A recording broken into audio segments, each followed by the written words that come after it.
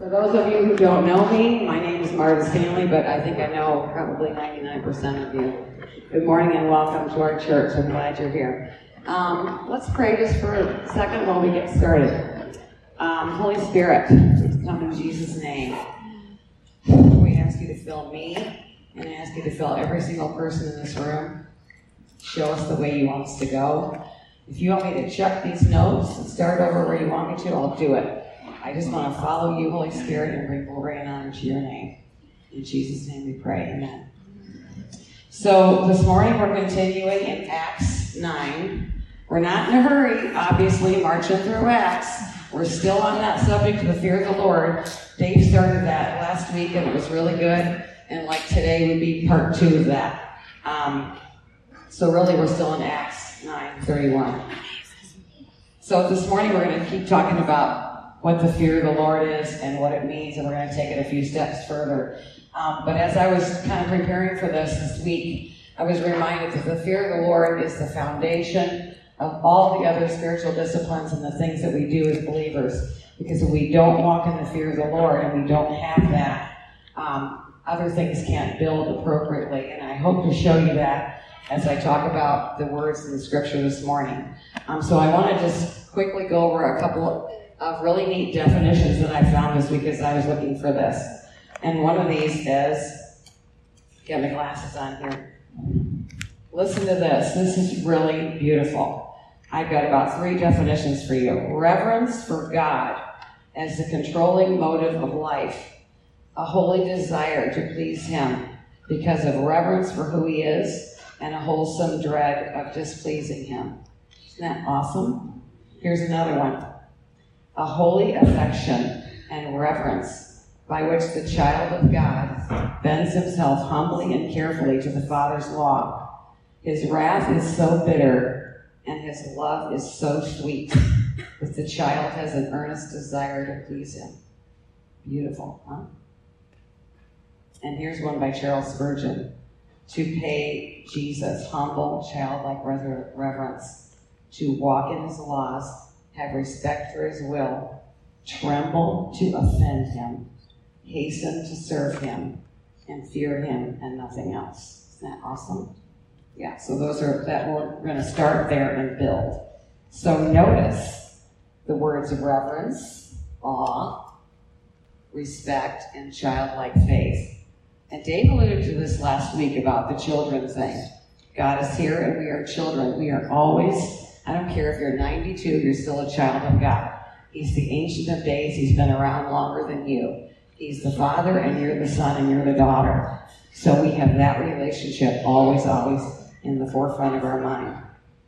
And something else I want to bring up before we talk about Daniel, which is where we're going to go, is the Bible repeatedly tells us that our purpose for being on this earth is to glorify God.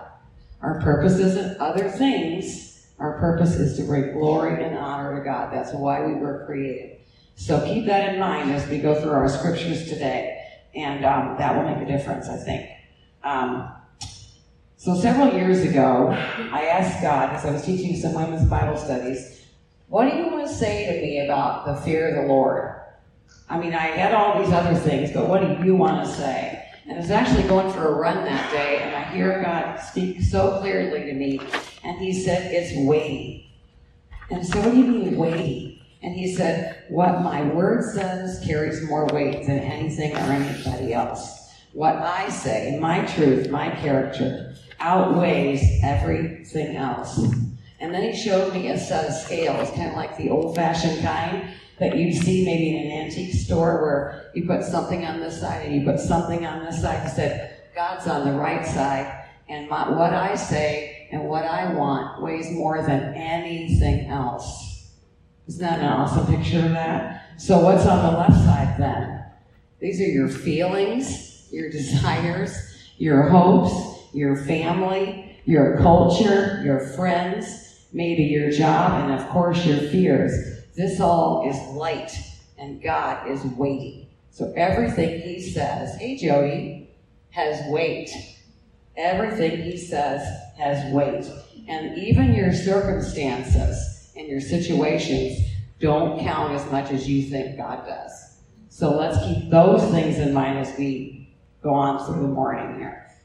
So today, we're going to go to Daniel, because I think Daniel is a perfect picture of somebody who walked in the fear of the Lord in grave danger in the face of incredible odds and circumstances. So let's go to Daniel, and I think these are going to be up on the screen. We're going to start in Daniel 1, but let me, before we go with that, we're going to start with the context and the background. So here's what's happening in Daniel. He was deported and captured from Jerusalem and brought to Babylon, and he would have been a teenager. So everybody under here, under the age of 20, listen up, because Daniel was your age. He was probably between 15 and 19 at this time of his life. So many of the young youths who were, the king Nebuchadnezzar thought were worth having in his court, they were all captured and brought to Jerusalem. And so Daniel and Shadrach, Meshach, and Abednego were his three friends. They were chosen to serve as trainees in the king's court. And because of their wisdom and understanding and appearance, they secured positions in the king's palace. And it was Daniel himself who rose to excel over the wise men of the whole region, much to the discern of all the Babylonians. So also, Daniel's name actually means God is my judge. Interesting, huh? So let's start with Daniel 1 through 5. And then I'm going to just go through a whole bunch of verses in Daniel. The king assigned them a daily ration of food and wine from his own kitchens. And they were to be trained for 3 years, and then they would enter the royal service. Keep going. Then Daniel was determined not to defile himself by eating the food and wine given to them by the king. And so he asked the chief of staff for permission not to eat those acceptable foods. And please test us for 10 days on a diet of vegetables and water, Daniel said. And at the end of 10 days, see how we look compared to the other young men who are eating the king's food. And then make your decision in light of what you see. And the attendant agreed to Daniel's suggestion and tested them for 10 days. At the end of 10 days, Daniel and his three friends looked healthier and better nourished than the other young men who had been eating the food assigned by the king. And so after that, the attendant fed them only vegetables instead of the food and wine provided by the others. God gave these four young men an unusual aptitude for understanding every aspect of literature and wisdom, and God gave Daniel the special ability to interpret the meanings of visions and dreams. I think we'll keep going.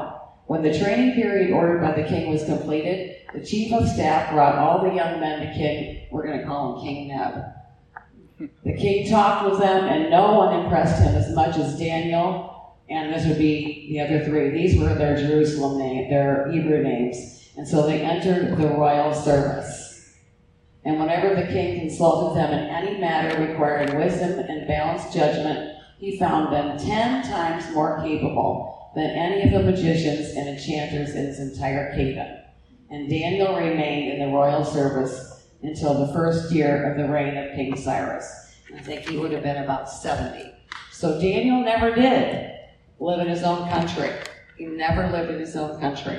So that's where our start is, first in Daniel. So we see that Daniel and his three friends refused to conform to the culture and to the king, what they wanted him to be. They determined to be God-pleasers and not man-pleasers. And they stood their ground. They stood their ground. And they were so young. And it would have been so easy to just say, well, God didn't rescue us from being captured, so I guess we'll just assimilate into the culture and do what we got to do. No. They stood their ground and they stood up. So now let's go to Daniel 3.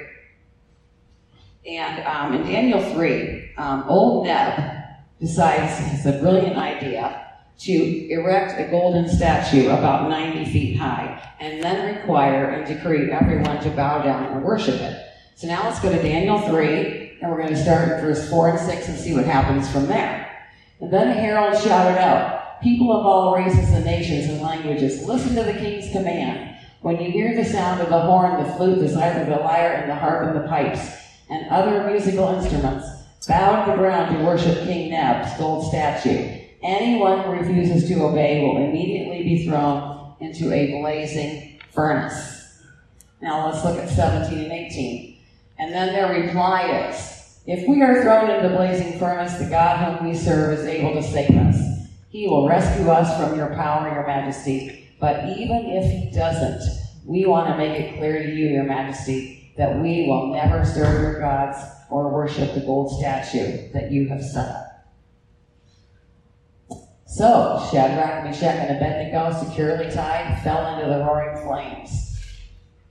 But suddenly, King Neb jumped up in amazement and exclaimed to his advisors, did we not tie up 3 men and throw them into the furnace?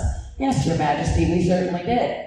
Look, he says, I see 4 men unbound walking around in the fire unharmed, and the 4th looks like a god.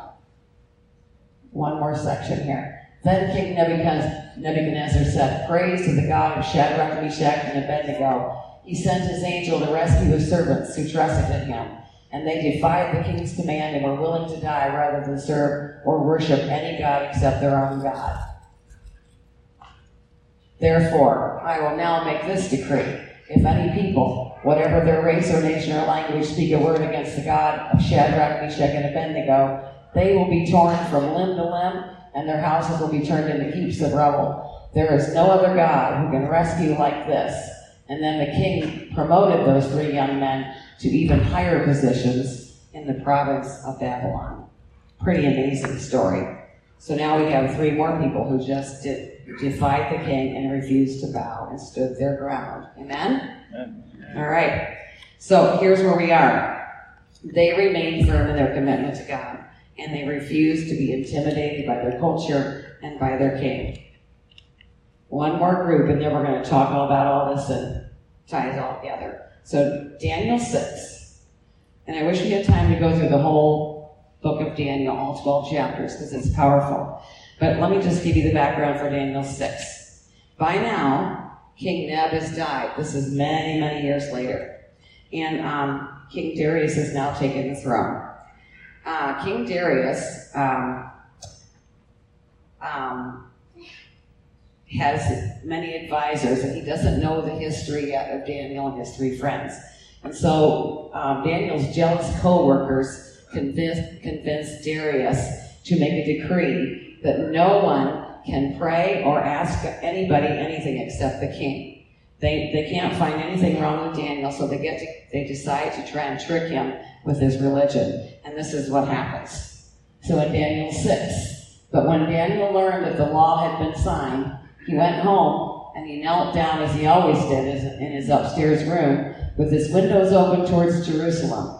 And he prayed 3 times a day, just as he had always done, giving thanks to his God. And then the officials went together to Daniel's house and found him praying and asking for God's help. So they went straight to the king and reminded him, did you not sign the law that for the next 30 days, any person who prays to anyone, divine or human, except to you, your majesty, will be thrown into the lion's den? Yes, he said, I did that. That decision stands. It's an official law of the Medes and Persians that cannot be revoked.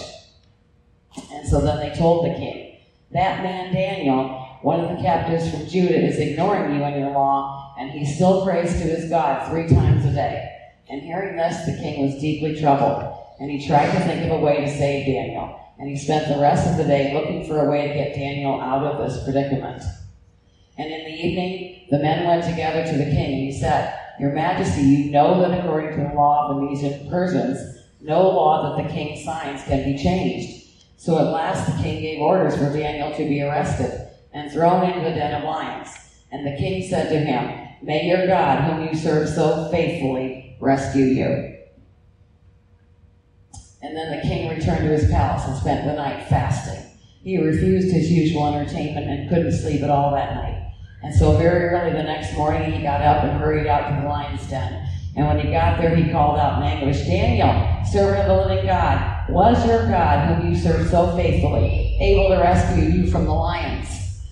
And Daniel answered, long live the king. My God sent his angel to shut the lion's mouth so that they would not hurt me, for I have been found innocent in his sight, and I have not wronged you, your majesty.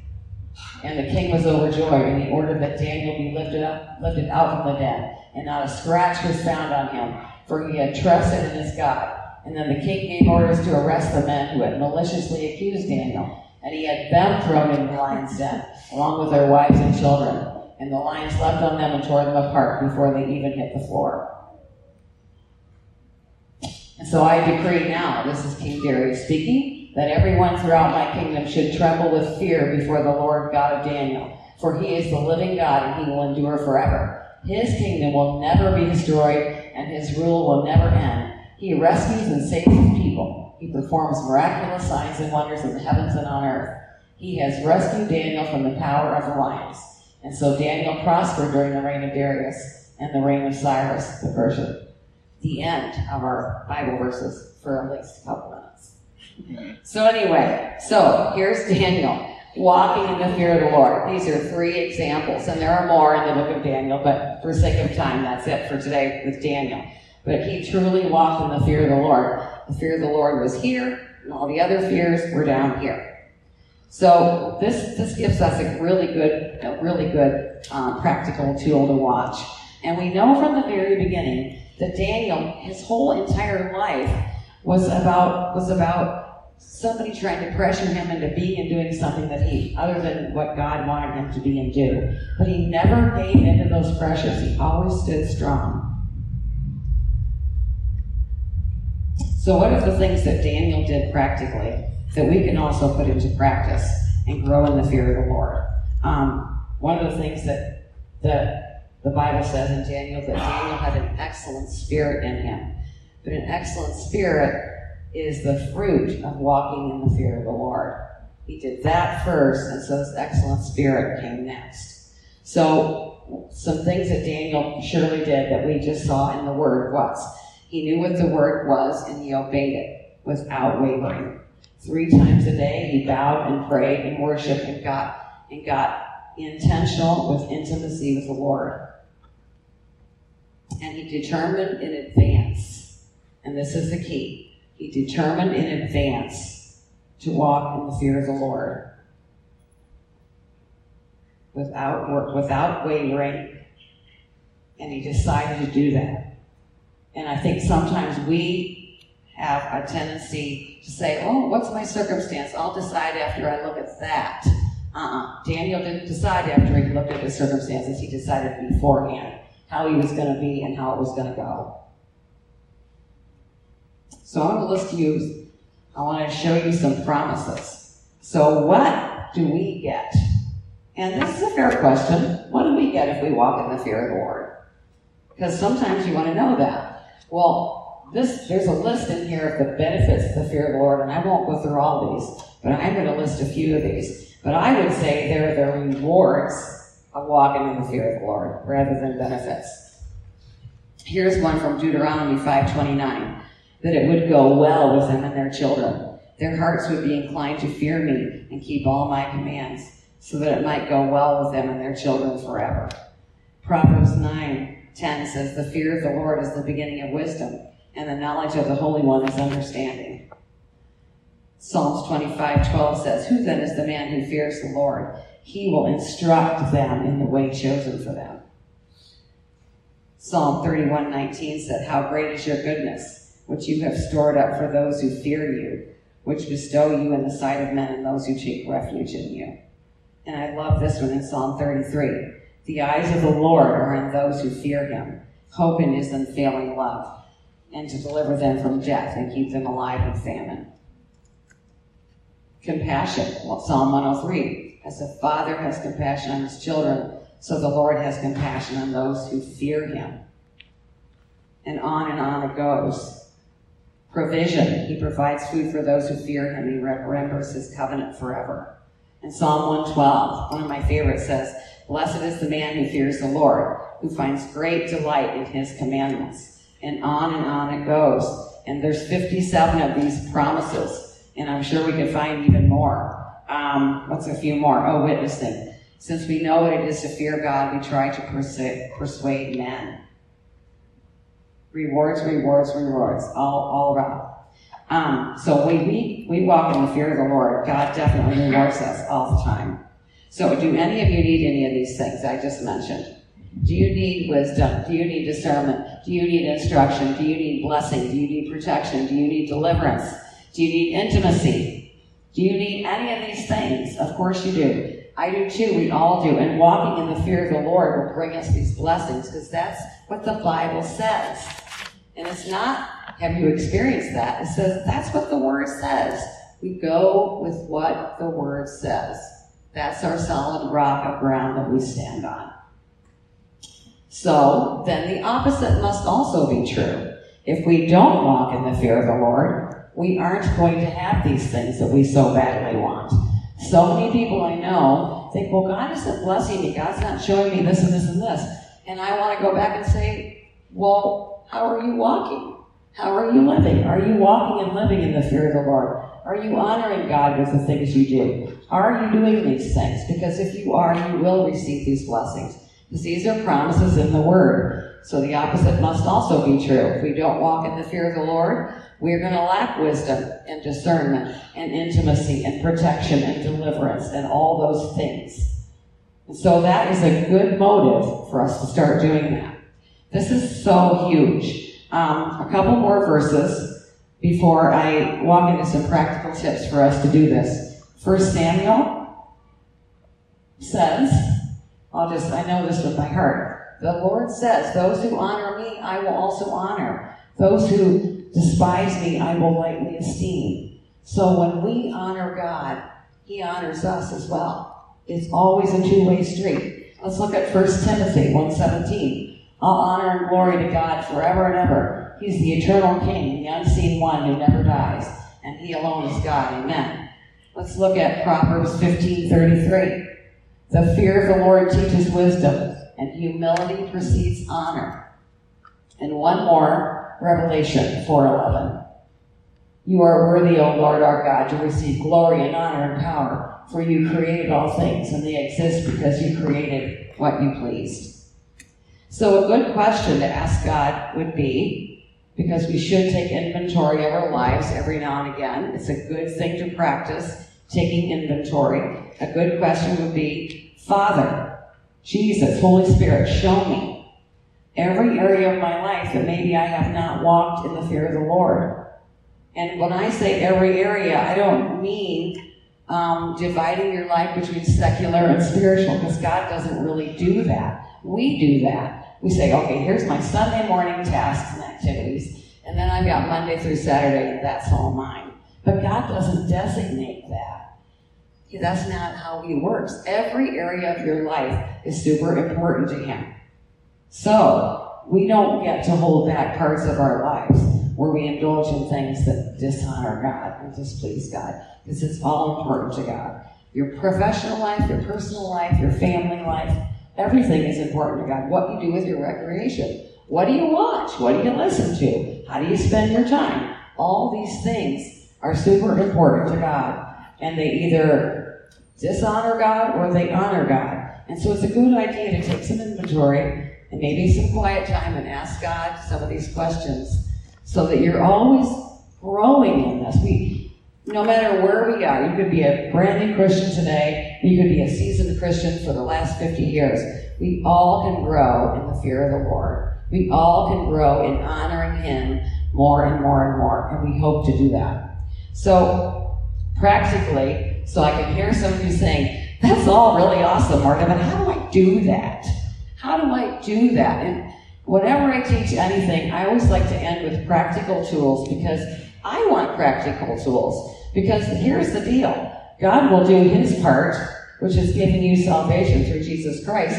But now you've got a part of response. And what is our response? So God always has His part, and we always have our part. That's always how it works. So here's some practical tools. And this is huge for me. The first one is the biggest for me, I think. And that's keeping God big. So I've got like 3 or 4 things written down here.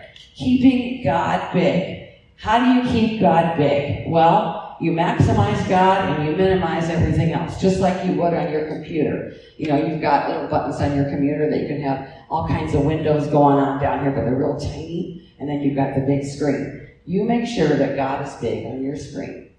at all times, and you do whatever you have to do that. And that means that it's our responsibility. It's our responsibility to keep Jesus the center of our focus, to maximize Him, and to minimize everything else. And we do that in several ways. We be in the Word every day, and we make time for praise and worship. It's not enough to come and get fed on Sunday morning, because by Tuesday you forgot what was even said, because the life happens, right? Life happens by Tuesday. That's only 2 days later. You've got 5 days left to wait for Sunday morning. And that's just not going to work. So you've got to be in the Word every day. You've got to make sure that the Word is in your brain and in your heart and in your spirit. And you've got to make time for praise and worship. You've got to have conversations with God every day. You need to pray and listen. And I mean it. If you spend 15 minutes praying, you should spend 15 minutes listening, because you've got to know what your assignment is for the day. You've got to know, and then check in with God throughout the day. Even if it's in your car on the way to work. Say, God, I love you. I'm so glad you're my Father. I'm so grateful. And then check in with Him. It doesn't take long. It can be 10 seconds here, 10 seconds there. But just make sure you keep your connection to God going all the time. Don't let that connection go. Because the truth of the matter is, if you go days without communicating with the Lord, all this negative stuff will start heaping up, and your faith will go, it will go down. You've got to keep your faith strong, and that's why you got to keep God big. It's up to us, and it's our responsibility to keep our own faith stirred up. So for me, I'm in the Word a lot, but I also listen to podcasts, and I read blogs, and I read all kinds of stuff every single day that encourage my faith. Because I can't stand up here and encourage you if I'm not encouraged.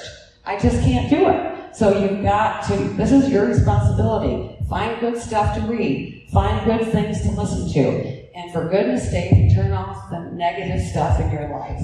Turn off the news, because it's not true anyway, most of it. Find some good news sources that are really good and who are faith-based news sources. They are out there. The Epoch Times is one of them that I listen to all the time. It still tells me the news, but it's very faith-based in its delivery. So keep the negative stuff down to a dull roar, because whatever you focus on, whatever you listen to, that will become what you fear the most. So may it be God's things that you fear the most and that you listen to. So that's what you do to keep God big. And the second thing that Daniel and his 3 friends did is they decided in advance who they were going to honor and obey. They did not wait to see, what's going to happen? What shall I do? Nope. They decided in advance that God was the one they were going to honor and obey, and Him alone. And they determined in their heart to walk in the fear of the Lord and not waver. So I can think those 3 things, and really keeping God big had a lot of things under it. But if we can keep God big, and we can determine in our hearts not to waver, and we can make a decision today that we're not going to change tomorrow because our circumstances change, and we can determine in our heart not to waver. We know that God rewards honor. Glory and honor are to the Lord, and He rewards that in this life and in the life to come. So, as you can see, we've talked about the fear of the Lord today. It's a very intentional thing in our part. And God gives us a big part to play. So we have to be intentional to do that.